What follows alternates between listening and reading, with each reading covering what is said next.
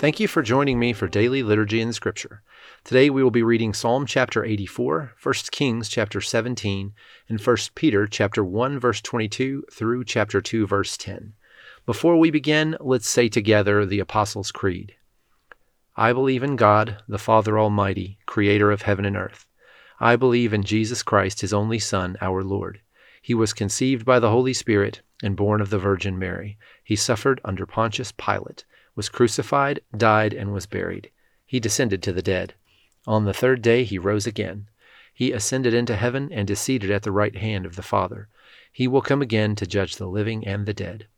I believe in the Holy Spirit, the Holy Catholic Church, the communion of saints, the forgiveness of sins, the resurrection of the body, and the life everlasting.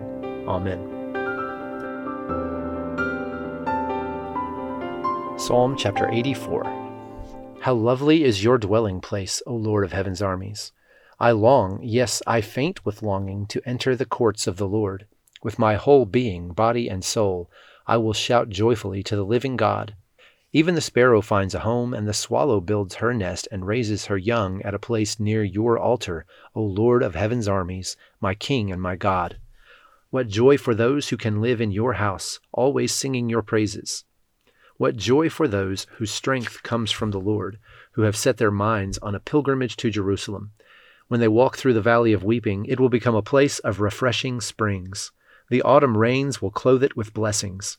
They will continue to grow stronger, and each of them will appear before God in Jerusalem. O Lord God of heaven's armies, hear my prayer. Listen, O God of Jacob. O God, look with favor upon the King, our shield. Show favor to the one you have anointed. A single day in your courts is better than 1,000 anywhere else. I would rather be a gatekeeper in the house of my God than live the good life in the homes of the wicked. For the Lord God is our sun and our shield. He gives us grace and glory. The Lord will withhold no good thing from those who do what is right. O Lord of heaven's armies, what joy for those who trust in you. 1 Kings chapter 17. Now Elijah, who was from Tishbe in Gilead, told King Ahab, As surely as the Lord, the God of Israel, lives, the God I serve, there will be no dew or rain during the next few years until I give the word. Then the Lord said to Elijah, Go to the east and hide by Kerith Brook, near where it enters the Jordan River.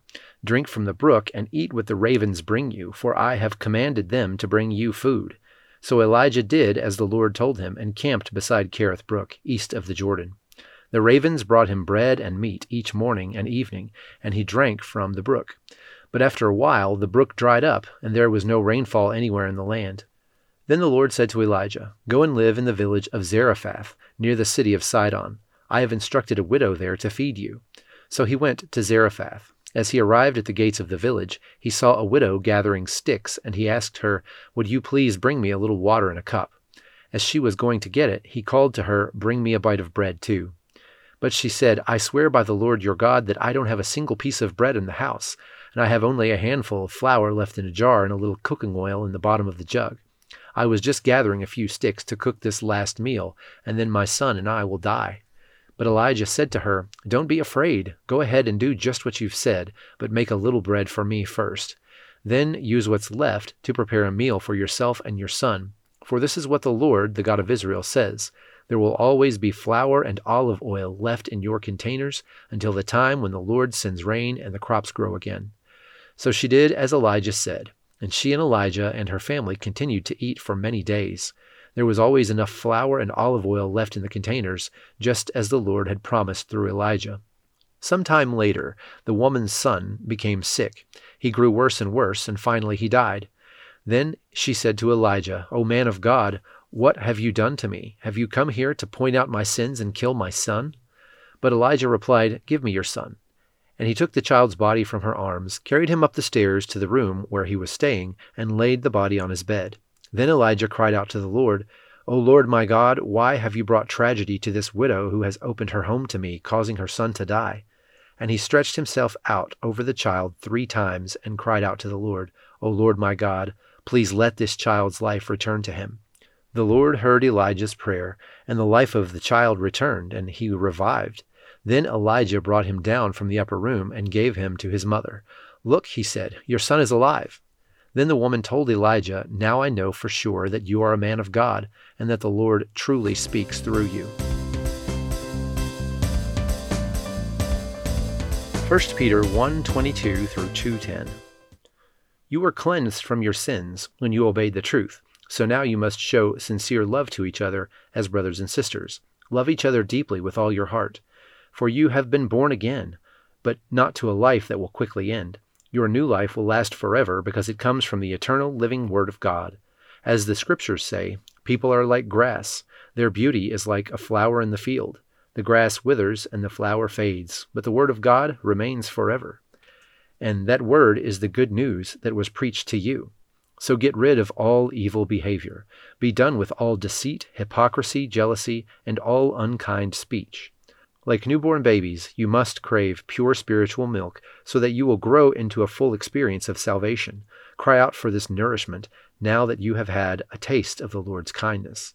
You are coming to Christ, who is the living cornerstone of God's temple. He was rejected by people, but he was chosen by God for great honor. And you are living stones that God is building into his spiritual temple. What's more, you are his holy priests. Through the mediation of Jesus Christ, you offer spiritual sacrifices that please God. As the Scriptures say, I am placing a cornerstone in Jerusalem, chosen for a great honor, and anyone who trusts in him will never be disgraced. Yes, you who trust him recognize the honor God has given him. But for those who reject him, the stone that the builders rejected has now become the cornerstone. And he is the stone that makes people stumble, the rock that makes them fall. They stumble because they do not obey God's word, and so they meet the fate that was planned for them. But you are not like that, for you are a chosen people. You are royal priests, a holy nation, God's very own possession. As a result, you can show others the goodness of God, for he called you out of the darkness into his wonderful light. Once you had no identity as a people, now you are God's people. Once you received no mercy, now you have received God's mercy. And now join me in the Lord's Prayer. Our Father, who art in heaven, hallowed be thy name. Thy kingdom come, thy will be done, on earth as it is in heaven. Give us this day our daily bread, and forgive us our trespasses, as we forgive those who trespass against us. And lead us not into temptation, but deliver us from evil. For thine is the kingdom, and the power, and the glory, forever and ever. Amen.